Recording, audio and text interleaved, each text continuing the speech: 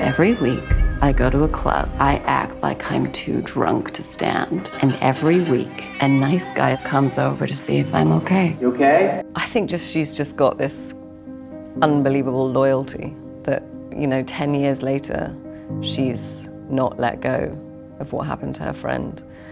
And that sisterhood, I just thought was really beautiful. We get accusations like this all the time.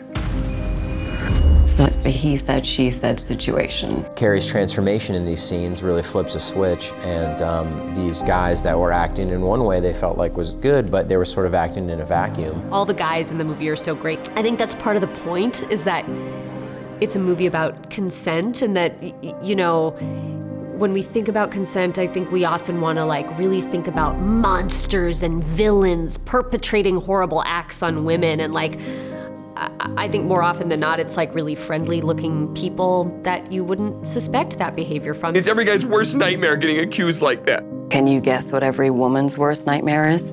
I could not put the script down, but I think this film feels like a direct response to this cultural moment that we're having. I feel a sense of justice at the end of this film, and I think so many of us just need that, because so often there is no justice.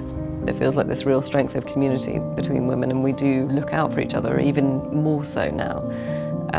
And I think, so that's what sort of struck me as being most kind of affecting about the film, is this idea of us kind of, looking after each other a bit more. Why do you guys have to ruin everything?